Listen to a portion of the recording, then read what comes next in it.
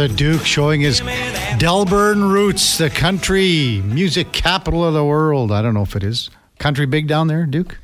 Yeah, Kevin. And I got to mix in a few country songs throughout each morning just to keep myself grounded. You know, I don't want to lose touch with my, like you said, my roots. See, I'm an older country guy. I like the old guys. Mm-hmm. Merle Haggard, Keith Whitley, probably one of my all-time favorites. He would definitely classify as one of my all-time favorites as well. Yeah. Get Silver Wings going in the garage on a Saturday. You can't beat it. We wanted to mention the initiative that Sports 1440 is kind of hooked up with Sports Central this month. It's our bike drive, and pretty good start. 151 bikes were donated on the weekend. Excuse me. We're trying to get 1,000. So I think we're trying to get Janet Tominik on from Sports Central a bit later to talk about this initiative. So a pretty cool thing. Get the kids a bike. The Sports Central technicians, I guess, just do a wonderful job. So we'll try to get Jana on a little bit later this morning. Text line open 1-833-401-1440. The Duke was fired up for NFL. Tons of fantasy implications. Tons of fantasy teams you got going. So first of all, that Cowboys defense in our league, almost 50 points last night. That's insane. Yeah, depending on like your format and stuff, I've seen everything from 30, 35 points up to, like you said, close to 50 in some situations. I mean, you get a shutout, you score a touchdown, and I know some leagues differ now where you draft the defense and it includes their special teams as well, which would have included another touchdown last night, or just the defense. You get the one TD and the shutout, all the same. But yeah, there was guys that was the difference maker. I mean, when you can have your defense put up 30 plus points, you're pretty hard pressed to lose a matchup that way. In our league, the Cowboys defense scored 49 points, 2 defensive touchdowns. So we call special teams, as you said, same thing. 2 interceptions and 7 sacks. And I didn't watch the game because I was driving home from Saskatchewan. I listened to the game, and just listening to it you just felt that the Giants were like, I mean, I don't even know how Daniel Jones still in the game, for one thing, just getting pounded. Even a guy like Jason Strudwick, we all know how big of a Giants fan he is. He's just got to be devastated this morning. Devastated. 40-0 Cowboys over the Giants. So the 7 sacks, and there was probably about, I think, two more at least where the sack was taken away because of a penalty. So I think Daniel Jones would be just barely getting out of bed today. But as you know what? Lorianne Munzer mentioned it.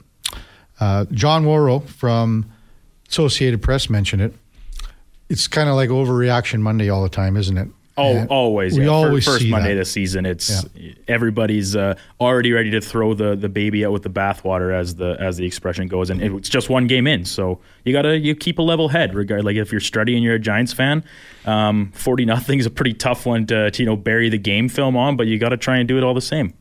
I think I talked to a buddy last night just driving home, and he said watching the games, the full docket of games yesterday, there wasn't a lot of great games, but that Miami Chargers game was, it probably might be one of the best games we watch all year. Were you able to keep an eye on that one? Yeah, so the program that I use to watch my NFL Sundays, I can kind of do the split screen thing, and I'm fortunate enough, the friend that I rent a room off of, we got the biggest basically TV you can buy down in the basement with the whole home theater thing. So, one screen, kind of four regular sized TVs all at once on one screen, red zone, and then 3 games of my choosing. And of course, in support of my good friend Connor Halley, as well as a vested interest in my own fantasy team, the Chargers and Dolphins were high priority. So I think from now on moving forward, when we bring up Connor Halley, it just can't be Connor Halley. It has to be former Ross Shep T-Bird wide receiver Connor Halley. Yeah, we confirmed that with him after we had his old head coach on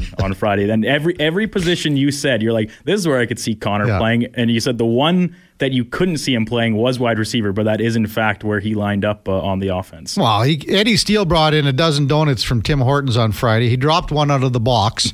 Then he kind of misplaced his coffee and kind of almost knocked his coffee over coming in to the control room here. So I just can't see the hands. But I'm going to talk to Brian Baczynski because I know him at Ross Shepard. I'm going to get him to recollect of this young standout receiver for the T-Birds. Text line 1-833-401-1440. Got a lot of them coming in right now.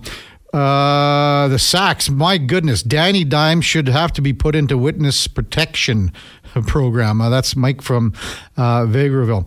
A really important one. No name. Put a name to it if you can. Where can I drop off a bike? As we were talking about our bike drives. So there's 4 places where you can drop them off. United Sport and Cycle on Gateway, Revolution Cycle, Bonnie Doon Shopping Centre, and Londonderry Mall. And they'll be collecting them every Saturday in September. So starting the 16th, 23rd, and the 30th. And we sure would like to get about 1,000 new and gently used bikes. You can also donate some money if you so choose, but we'd like to get up to 1,000. And then again, the technicians can work on them all winter and then have them ready for the kids in the spring. Rockford, there you go. I'm No Stranger to the Rain, the greatest Keith Whitley tune. Keith Whitley he passed away a long time ago. Used to be married to Lori Morgan, I believe. But Keith Whitley had some dandies. I mean, he's got an album, it was an album years ago called Kentucky Bluebird. If you ever get a chance to pick that one up, it was one of the best ones going. This is not Calgary, no country music from Lalo. So, but some guys, the country music, it just gets to you. Come on, it's solid. So, at 9:20, we'll talk to Stephen Ellis, prospect analysis for Daily Faceoff. Now, you were saying that you kind of did a little research on this dude, and he watches more hockey, more film than pretty well anyone out there. Yeah, I had the chance to kind of see him in action a lot. He does a lot of work with Jason Greger on some of his Daily Face-Off writings and interactions and stuff. And yeah, this guy knows every team inside and out, every prospect. Like this past summer's draft, he pretty much had a report on every guy that went the whole weekend, not just in the first round or not even in the first couple rounds. Like deep into the draft, he's watched game tape. So if anybody has questions for Steven, maybe about a specific Oilers prospect or other ones, please send us a text 1-833-401-1440 because I guarantee he will have an answer on it, regardless of how maybe deep in the pipeline you're looking at a guy. Texter Delburn Dave must be a buddy of yours from Red Deer. Fins up, go Fins, go. So that game, back and forth, it was almost last possession wins. It might have been. Was it last possession? I can't the Chargers had the ball at the end, but they couldn't get anything done. Yeah. So Tyreek Hill had over 200 yards receiving. Jalen Waddle probably had a quiet day only because, there's only so many balls to go around. And when Hill has a couple hundred yards, someone's not going to be getting the ball. Tua Tagovailoa had over 400 yards passing. He had,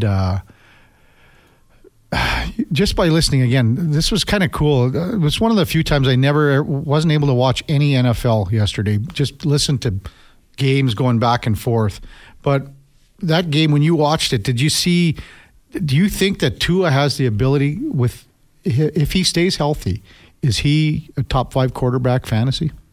Yeah. Oh, when you have weapons like that run down the list, Tyreek Hill, Jalen Waddle, and even their tight end Durham Smythe, he had a great day yesterday. Braxton Berrios, a couple of great catches. Like the weapons are around him. The run game was virtually non-existent. And so he's not like a huge rush threat, and I think the Dolphins are trying to keep it that way because of his injury history. But, he's got this new helmet. He's been getting stronger, improving his neck muscles even to try and help prevent some more brain injuries and whatnot. But so top 5, I don't know. It's tough to edge out some of these guys that are real dual threats. Even newcomer Anthony Richardson had a pretty great day yesterday for the Colts in a losing effort.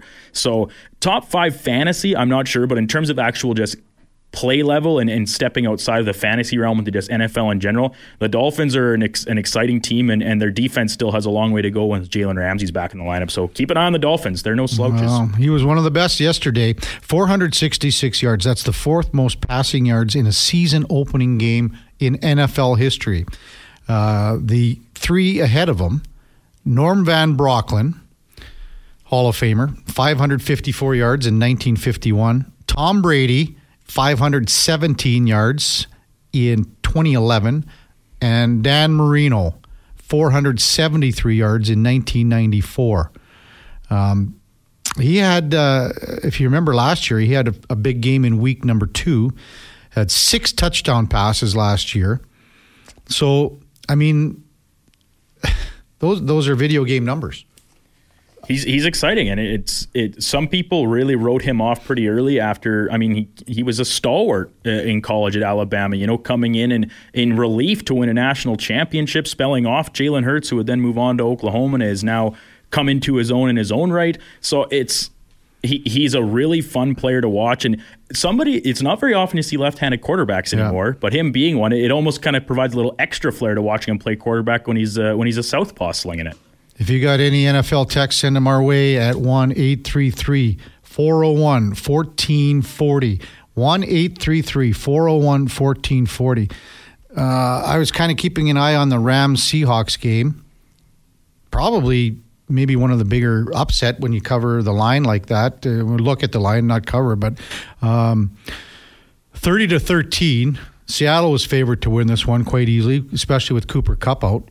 Matthew Stafford had a heck of a game protecting the ball. He didn't throw any touchdown passes, but he threw it to a couple guys that no one's even heard of. But you've heard of them, Duke, haven't you? You've heard of these 2 young receivers in LA with the Rams. Yeah, well, Tutu Atwell for sure. He's been there a couple of years now and has kind of carved out a nice depth role, and certainly will get some more looks while Cooper Kupp remains out. But this other guy, Puka Nacua, a bit of an unknown, I think, to probably a lot of people, not just myself.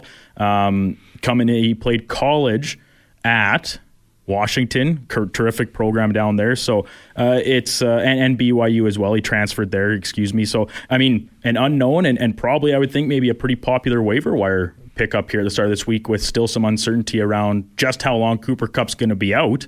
The Rams are going to need to get creative because they sold the farm for a couple years in a row. And I mean, flags fly forever. They won the Super Bowl. They accomplished what they set out to, but there might be some rough years in between here before getting themselves back to total relevance.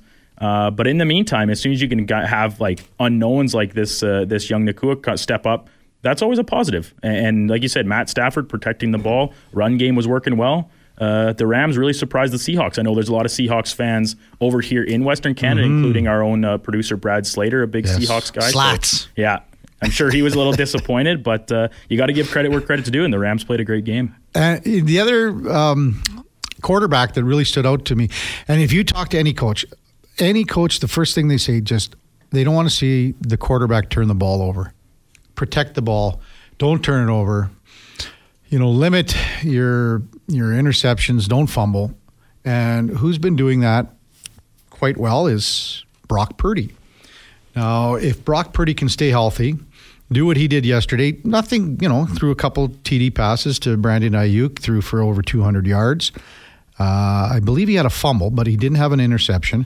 Had a solid quarterback rating. He's the first NFL quarterback in history to win each of his first 6 career regular season starts and throw at least 2 touchdown passes in each start. So, I mean, there's a guy that if he stays healthy with all those weapons can maybe lead the Niners to the NFC Championship.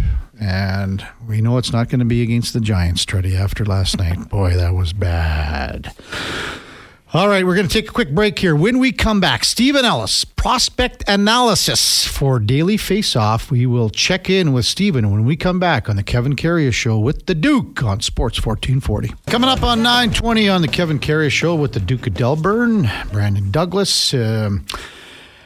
Texting line is 1-833-401-1440. This one came into another text line that I've got. You sound sexy. Wow, I don't even know why that would come in. But it's just, I don't even know why I said it. Is that one coming from your wife or no, what, Kevin? I don't even want to say who it's coming from, but bad, man. I don't know. coming up on 920 here. Let's bring in Stephen Ellis, now prospect analysis for Daily Faceoff. Morning, Stephen. How's it going, big guy? I'm great. How you guys doing? Oh, really well, really well. So you must be fairly excited to get the hockey season going because you've put in a lot of work in the last few months, probably even right before the draft and everything, to get all this analysis going. What goes in? How much work do you put in? What goes into it to where you come out with your rankings, your ratings, and all the analytical and analysis moving forward? Well, it feels like the hockey season never really ends. Like we've had a ton of tournaments. We have the prospect tournaments coming up this weekend. So hockey never goes away. So, it just a lot of it's just kind of taking notes and taking as many thorough notes as possible. Kind of making like, here's a game by game notes of all the players I watch. And then I'll talk to scouts. I'll talk to GMs. I'll talk to other people to kind of get their thoughts. And then it kind of goes to put them there, and it takes way too much time to put these rankings together. I don't wish that upon anybody. And then when you put it out, it's terrifying. You're like, did I miss somebody? Am I overvaluing this guy? It's kind of just, you got to get to the point of when you publish it, you just go, okay, it's there. Let's see what happens. Yeah. So when you gather all this information, I imagine you're watching tons of film, tons of game tape. Are you even do you have time to watch these young kids in person? If you can, how does that work? I want to say last year I went to close to 120 hockey games around all levels of hockey. So yeah, just kind of in a given week, sometimes it'll be NHL game, AHL game, OHL, Junior A, sometimes U16 hockey for the OHL draft out here in Toronto. Mm-hmm. So it's kind of all over the place. I prefer, obviously, much seeing players in person. How do you manage that? Where do you go? Like, do you have kind of an area where you can concentrate on because that's where the games are? It's kind of nice being close to so many OHL teams where you're like, okay, these guys will be easy to see. Like, okay, I know this team has 3 home games this weekend, and they're all got all these guys, and you try to make them to all of them. So that helps. I'm based in the GTA outside of Toronto. It's a little harder to get to like the WHL and then the QMJHL and games like that, but I'll drive across the border to go watch college games, USHL games, things like that. So it's nice being in Toronto, but it's almost like if I had to give a spot that's the best for watching prospects, it's probably the Detroit area. Because not only do you have the Red Wings and Grand Rapids not too far, but you've got the University of Michigan, you got the U.S. National Development Team, which faces a lot of USHL teams. So you kind of get everything in that kind of small area. And you got the Honey Bake program. It goes all the way down in Detroit. It's a massive hockey hotbed.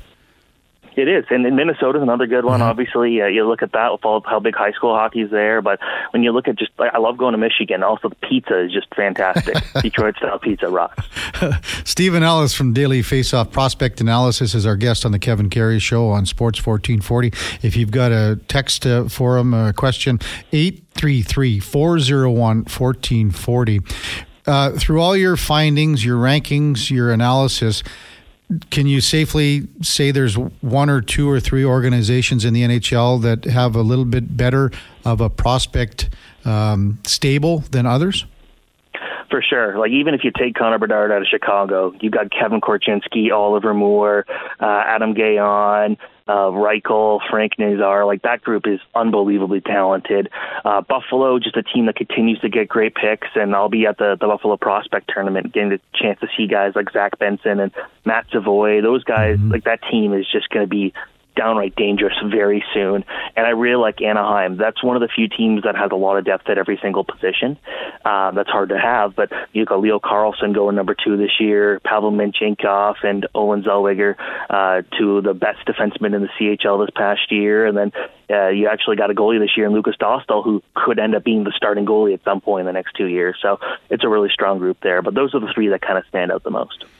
When you have Connor Bedard in Chicago, does he tilt the scales that much, to the Hawks being number 1 with what they've got coming? I think that it literally came down to when I was doing my recent rankings for Daily Faceoff. It was like Buffalo number 1 was my first option, and then it's like, you know what, now just the Bedard factor alone is going to change that franchise, so I had to put them there. You take Bedard out, they're still their top 3 team. They're 100% there, just because you've got so many guys that could be top 6 centermen, so many guys that could be top 6 forwards, one of the best defensive prospects in the game, and Kevin Korchinski. So I guess it pays to be a bad hockey team. Our guest on the Kevin Karius Show is Stephen Ellis, Daily Faceoff, Prospects Analysis. I think everyone in Edmonton, Stephen, would like to know where you rank the Edmonton Oilers. So can you kind of run us through where you think the Oilers' prospect pool is? I don't think it'll come as any surprise that they're one of the worst prospect pools in the league. But again, that's expected when you're kind of going all in on the group you have here. But I have them at number 25 in the league. You got Raphael Lavoie, Petrov, Borgo are 3 of the guys that I really like on that team. But there's not a ton of depth in that group. That's kind of the problem there, where a couple of the high-end guys, I can't even say there's a high-end guy, but a couple of the guys that could be impact players, maybe bottom 6, those are good. I do like Bo Akey. I thought he was a really good pick at number 56. I think that he kind of got overshadowed by Brant Clark last year for the Barrie Colts, but without him this year, I think Akey could be one of the more improved prospects in the league this year. After that, there's really not a lot that I'm getting too excited about. So Tyler Tullio is a guy that I've watched kind of play since he was about 13, 14 in the area around here, and I think he'll be maybe a decent decision-making guy that you throw in as a third or fourth line guy, but I don't think the offensive potential is there. So, yeah, this is kind of where you would expect this team to be in their contention window. What's your criteria? Is there a certain age? Like, let's use Raphael Lavoie, for instance. He's an interesting subject when it comes to the Oilers because of his situation moving forward. But where's a prospect differ from you as age, experience, etc.? How do you come up with your rankings?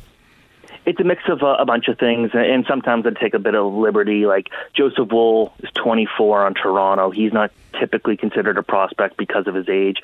Most people kind of look at 23 and under, but I look at it as guys that are still Calder eligible, guys that are, usually around 23 or under, and guys that are still haven't played a full season in the NHL, which obviously leads to that Calder criteria there. So for Lavoie, having him, he's my number 2 prospect.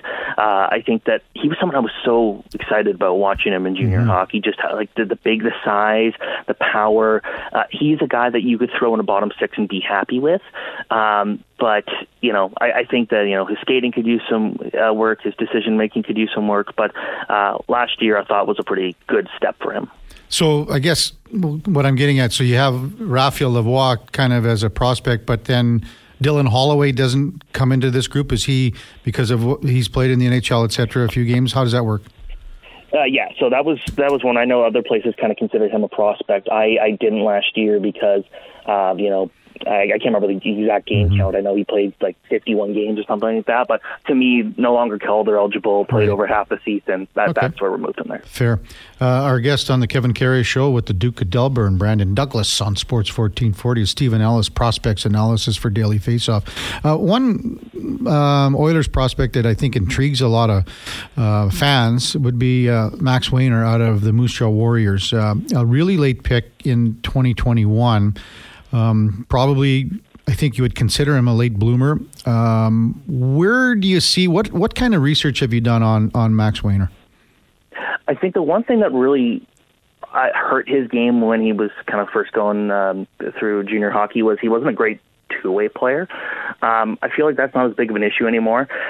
He can get a bit nasty, but I like the way that he really he's way more engaged in the puck play. He's way more engaged in actually getting the puck on his stick and trying to make plays happen, where in the past, I remember watching him the very first game I saw him play, and it looked like he was just like allergic to the puck. He just kept skating farther and farther away from it. He just didn't seem too engaged. But last year, it really looked like a guy that was trying everything he could to make sure that puck was on his stick and trying to win. So that competitive energy really helped. And that's a guy, looking at him as a 7th-round pick, easily has outgrown that, no question about it. So I'm not sure his long-term potential, but compared to where he was in his draft year, I'm pretty up on him. Cool. One other I wanted to talk about from the 2021 draft is Luka Munzenberger. This is a defenseman from Germany, but he came over to play NCAA college hockey at the University of Vermont. Would be a kind of a stay-at-home defenseman, probably maybe a little bit of an edge to his game. What could you tell our listeners about a young defenseman, just 20 years old, coming 21 this year, Luka Munzenberger?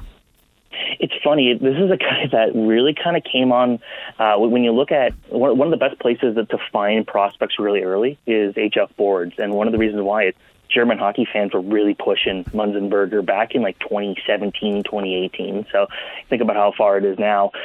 The one thing I was really hoping I'd see from his game is a bit more offensive ability. And he's played 2 college seasons and still hasn't scored a goal. Mm-hmm. So that really hasn't been it. But you're not bringing him in to be that. You're bringing him to be a shutdown guy. He's 6'2", but he plays very physical, block shots. He does things like that. So I think that, he's still...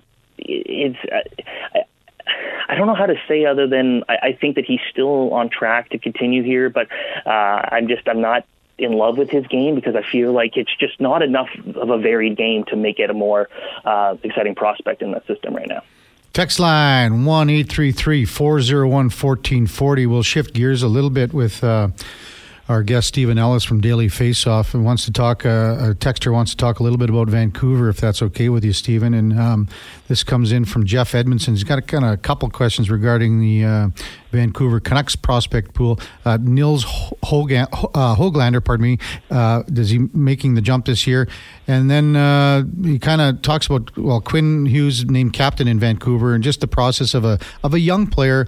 Really finding his way and now turning into a leader, I guess, in Vancouver. But just touch on Vancouver's prospect pool. With Niels Hoglander, I thought I liked a little bit of what we saw from him in his 25-game stint with the Canucks.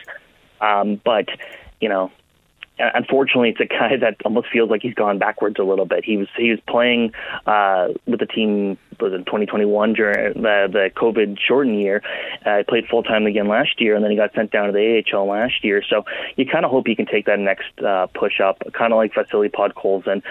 With Hoglander, the skills, just unbelievable puck skills, great hands, unbelievable stick handler, solid skater. Maybe not to the not overly impressive at the NHL level, but when he was kind of going into the AHL, I thought he looked pretty good there. So I think from the skill, it's there. I think the decision-making with the puck is not necessarily there. Defensive play is not there. So it's kind of like he better be scoring or else he's not as valuable type player. And unfortunately, we've seen enough guys like that. But, he's only 22, so there's no reason to get too worried long-term yet at this point. When it comes to Quinn Hughes, it's kind of funny. I got to spend some time with the Hughes family a few years ago for a story, and Quinn was always the quietest of the bunch. He was the one. It shouldn't come to a surprise, I think, for Canucks fans. Mm-hmm. But people listen. He's so smart. I wouldn't be shocked of those 3 Hughes brothers if at least 1 or 2 of them become GMs in the NHL one day. Jack Hughes is just like, he knows everything about every player. Quinn Hughes, exact same thing. So this is a guy that players listen to, teams listen to, and respect so much. So when it came to naming a captain, that was definitely not a surprise for me. Our guest is Stephen Ellis, prospects analyst for Daily Faceoff. And you had mentioned Matthew Savoy a little bit earlier when you talked about your top rankings. Brother Carter, Oilers draft pick in 2020.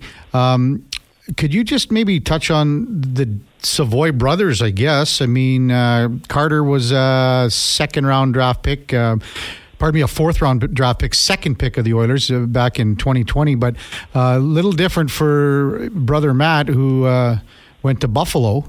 So just maybe touch on the Savoy brothers. Yeah, I guess when you watch them both play, they kind of have their own different strengths. When you look at Matt Savoy, just a goal-scoring machine, just puts up points, does everything with the puck. Great skater. He's a modern-day scoring talent in the NHL, and I can't wait to see him finally make his debut. When it comes to Carter Savoy, it's a bit more of a hardworking guy who's, I think he's, the one thing to really describe him is he's just really smart. And talking to some scouts in his draft year, it's just like he doesn't lose a lot of one-on-one rush battles because he can just read what they're doing just from the defenseman. what they're doing just from the way they're skating, the way they kind of angle their stick. It's a bit more of a nuanced thing there, but when we're watching him play in the AJHL all those years ago and just seeing how dominant he was, it's like you knew something was going to happen. Great numbers at Denver. A bit of a learning experience last year in Bakersfield. If I'm correct, he also dealt with an injury there too. Yeah. Didn't play the full season, but he's still very young. He's a guy that is more of a middle six player, maybe a third line guy who's a defensively reliable forward who could play both ends of the ice. Doesn't have a lot of size, but I think compared to his brother, where it's more skilled, we're looking more at the hardworking aspect here being his value. And I wanted to ask one more about a local kid, Olin Zellweger. So he's Fort Saskatchewan. We've seen him at the World Junior for Canada. Anaheim Ducks draft pick. He was in 2021. He's a left-handed shot defenseman, kind of quarterback the power play for Canada at the World Juniors for a couple of years. But where do you see his progress moving forward, a young defenseman from Fort Saskatchewan? I think it'll be interesting to see if he can crack the Ducks this year, because if he does, I think he'll be one of the best prospects. They're one of the best rookie defensemen, and this is a very, very deep Calder race. Like, I'm putting together a list on my top 20 and having to cut out some pretty valuable guys. That just shows you how good it is. But when it comes to Zellweger, just absolutely just so much fun to watch with the puck. One of my favorite prospects in hockey. And at number 34 for Anaheim, I think that was just a thing of COVID just kind of screwing everyone's year up, because that talent was always on display, and he's been able to show it definitely at the international level, where, when you look at all the points that Bedard was able to get those past 2 years and Mason McTavish, well, Zellweger was the one creating a lot of that happening. So the Ducks have a very good prospect pool. I think Zellweger is going to be a huge part of that. And it's also good for the Ducks, where they had the top defenseman in the OHL, WHL, and QMJHL last year, the first time that's ever happened. But with Zellweger, he's the guy that right now I just got to give the edge to. I just think that just with the puck, few defensemen think like he does. And one last one for you. Texter just comes in. The Stair Farmer wants to know, ask him about Mueller from Vancouver. He's my cousin's kid. So, I'm drawing a blank on his first name here. Me too. That's just the texter came in. Mueller? Ty Mueller from Vancouver. So this is coming in from the Stair Farmer. He's my cousin's kid. So do you have anything on that? Ty Mueller off the top of your head, Stephen? Yeah, actually, yeah, he got drafted this year, I believe, University of Nebraska Omaha. I think one of the better two-way guys, I think, watching college hockey this year. And if I'm correct, he was an overage player, so it was a little bit of a longer reach up to where he got. But just a good two-way player. And I think the one thing teams really look for when you get an overage guy or get a guy later in the rounds is who's putting the work ethic in, who's working as hard on the ice. Maybe it's not the skill. Like, any guy can go out and put 25 points up in the NCAA in a season, but it's the guy who's generating those chances, who's fighting those chances and play the defensive hockey. And that's the one thing I noticed from my few viewings from him last year, that he's a guy that's just working his butt off out there. I'm just checking him out right now at University of Nebraska Omaha, and coached by Mike Gabinet, who is from here and is Claire Drake's grandson. So little tidbit for you there. So, you know what, Stephen, I'm blown away by your amount of preparation, your amount of knowledge of all these prospects. Man, that's a lot of work that you put into this, and it shows. You can tell that you know what you're talking about. So, I wish you all the best, and we're going to have you on again for sure, just to talk about where these prospects are going and who they were, where they are, and who they can be. So, thanks for coming on, Stephen. Absolutely, and I'm glad you guys get to be on the air. Edmonton Sports Talk, it's great to see. Oh, good stuff. Thanks a lot. That's Stephen Ellis, prospect analysis for Daily Faceoff. Duke, he's got guys that, I haven't heard of, you heard about them, but he's got detailed files about these guys. Yeah, like I said, he is somebody that I have only really kind of came across a lot of his work in the past calendar year or so, and has blown me away. So I was super excited to get him on the show for everybody here this morning. Definitely somebody that our listeners should check out if you haven't already, both his writings and follow on Twitter and the like. Well, and again, even his analysis, everyone knows, the Oilers are lower in the prospect pool because they haven't had the draft picks. They've traded the draft picks away. They had a guy like Reed Schaefer, trade him to Nashville for Matthias Ekholm. So that's how it works. Sometimes you're a little deeper, then you continue to build up that prospect pool, continue to build up your draft picks and your development and things like that. And that's how you continue to have a deeper pool and good success. So it's just, you're not just having like a 1 or 2 year window. You're continuing that on moving forward. We'll have some open text line. You can fire something off to us at 833-401-1440 when we come back after the break. This is the Kevin Karius Show with the Duke of Delburne, Brandon Douglas, on Sports 1440. 9:43 in the Capital Region, looking for a high of 26. Man, great weather this week. Should be nice to get out and do some things, even though hockey season's coming around the corner. Oilers at their charity golf tournament today at the Royal Mayfair. They had a gala event last night. And then this week is a busy time for the Oilers as well. And then this weekend is also a busy time. The Duke of Delburne's... we were talking about it in the break. So Oilers prospects, and I mean that the analysis with Stephen Ellis is just amazing. He did touch on the Oilers prospect pool being ranked at 25. That's where he has them. But those prospects are going to have a busy weekend. So everyone off to Penticton, Duke, and this has been going on for a long time. They've been going at it for a while. Hopefully everything's kind of cooled down with all the wildfires in BC. It's been pretty tough in West Kelowna for sure, but in Penticton, they've done it with, the other teams coming in, Vancouver and Calgary and Winnipeg. Kind of run us down this weekend, what's going on, I guess, for the prospects, Duke. So the Oilers, they send out their little crew of prospects and younger players, as do the Jets, the Canucks, kind of hosting it in Penticton and the Flames. And then there is some other stuff mixed in as well, like the Penticton Vs and Chilliwack Chiefs play a game in the middle of it all too. So starts on Friday, I believe. I'm looking at the schedule correctly. The Oilers versus the Jets, that goes at 5 o'clock Mountain Time. If for more information, I think like the full deal of it, I think the Canucks main website has all of it here. But the Oilers will play games against the Jets, Flames, and Canucks, all of them throughout the course of the weekend, Friday through Monday being the last one, Canucks versus Edmonton at 3:30 Mountain Time. So, yeah, chance to kind of see, some of these players that Steven just mentioned that are kind of looking to not only foray their hockey careers with the Oilers, but, secure their spots with the minor league team too, because the reality of the situation, there's not a lot of jobs up for grabs on the Oilers main roster this year, and getting younger players to push some veterans and guys on PTOs like Gagne and Sutter to just push them to be their best. That's what hockey's all about, and getting the chance to see some of these prospects do it at this younger level is awesome. And a lot for these younger kids, it's a chance. It's their first taste of what a camp at the pro level is all about.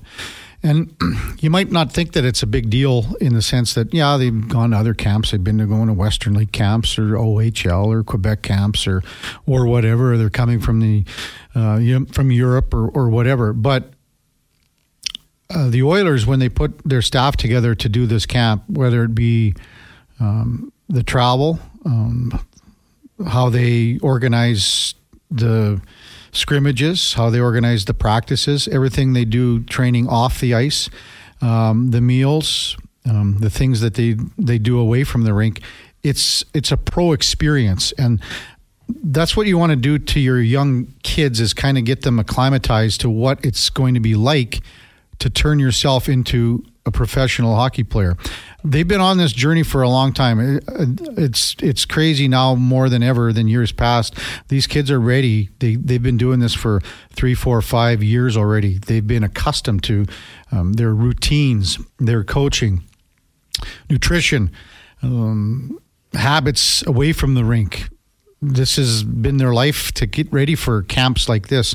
So what this is just a reaffirmation and a validation of what they've done so far to get to this level. Now, the process kind of starts here. It's almost like day one of the rest of what they're doing and what they want to achieve, what their dreams are, what their hopes are, what they want to do moving forward. But a camp like this in Penticton is a chance for these kids to come together. And not only that, it's a situation where, who knows, down the road in 2 years, 3 years or whatever, you're meeting teammates that you're going to be with possibly in Bakersfield, possibly in Edmonton down the road. But you are already fostering those relationships with other players in the organization where you see them as being not only a teammate, but a friend. And when you are on the same page, what happens is then you can say, you know what, remember when we were in Penticton in 2023? That's where we first met. And look at us now. I came from Ontario. You came from Western Canada. We met in Penticton.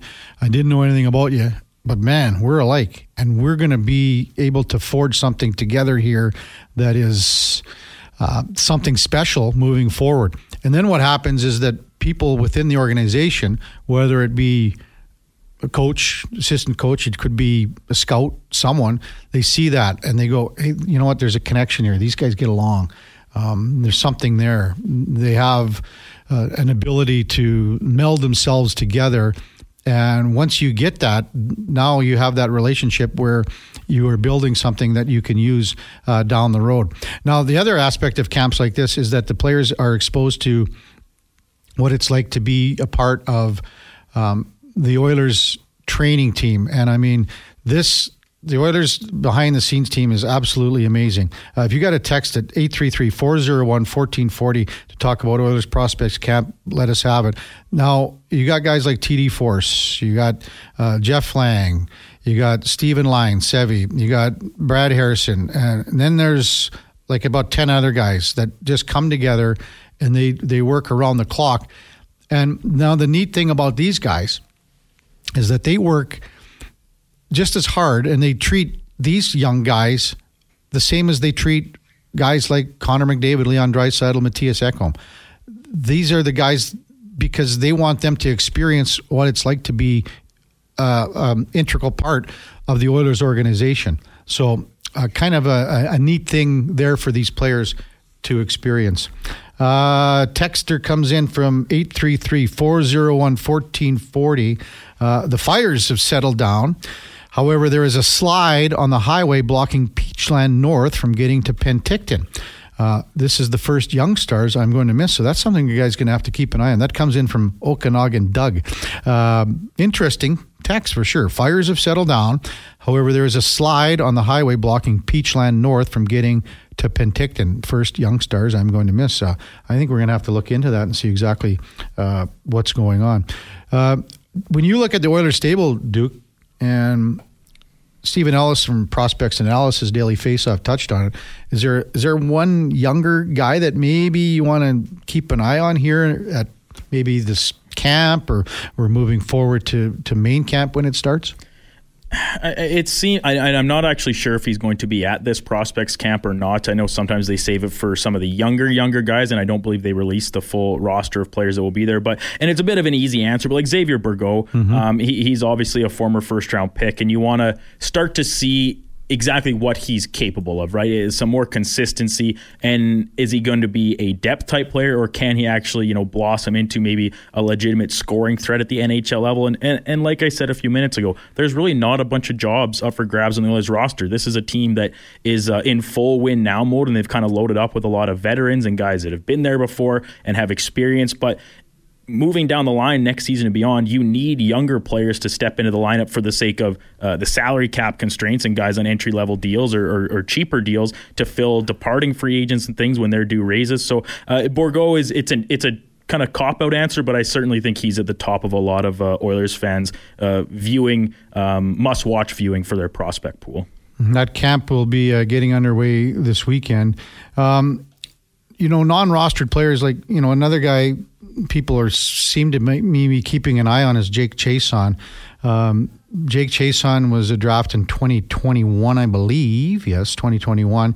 He was a fourth-round pick under the Brandon Wheat Kings. He's a right winger. Well, he's a bigger body, maybe 6'1", but he's kind of like a good two-way player, and I think a lot of guys are interested to see where Chason fits in. He's missed a lot of games. He needs to be healthy. He's a 20-year-old player right now, so he's born in 03, so May 25th, 2003 is his birth date. So, I mean, here's a guy that a lot of scouts were kind of maybe high on earlier on when he came into the league. He had a decent year in 2019 where he was a younger player, but since then he's just hasn't been able to stay healthy. Oilers draft class of last year, a lot different too. Only 3 picks. in 2023. They never had a first rounder. Sent that first rounder, which was the first round pick in 2022, Reed Schaefer, to Nashville in the Matthias Ekholm deal. But Bo Akay is a defenseman from Barrie. Was drafted 56th overall in the second round. Nathaniel Day, a sixth-round pick, 184 overall from Flint in the OHL. And then Matt Capone, a late pick in round number 7 from Merrimack College. So I think this year you'd probably be seeing more of the 2021 draft class. The Duke mentioned Bourgault. Munzenberger was mentioned by Stephen Ellis. Likes kind of maybe where his career is tracking as a young 20-year-old defenseman. Jake Chason, we just talked about him. Matvei Petrov, he was a sixth-round pick. A lot of people talking about him in the sense that there's a lot of talent there, maybe not used to his potential all the time. And then the other two picks from 2021 were Shane LeChance and Max Wayner, as we talked about, from the Moose Jaw Warriors. So at the top of the hour, we're going to talk a little bit about Canada basketball. Paul Sir will join us. He's in Los Angeles right now. Paul Sir did an amazing job with Basketball Alberta for decades and has been critical in getting 3x3 going worldwide. He's been critical in building basketball in our province and in our country. And Paul has a unique perspective on a lot of things that are interesting in the sense of his son was a great player in college, one of the top 3-point shooting players in NCAA history, and that would be Steven Sir, who's now the GM of the Edmonton Stingers. And last week we heard news of the Stingers with Reed Clark ending his tenure with the Stingers. So we're going to talk all things basketball with Paul Sir when we come back on Sports 1440, the Kevin Karius Show. But first off, here is a 1440 Sports Update with the Duke.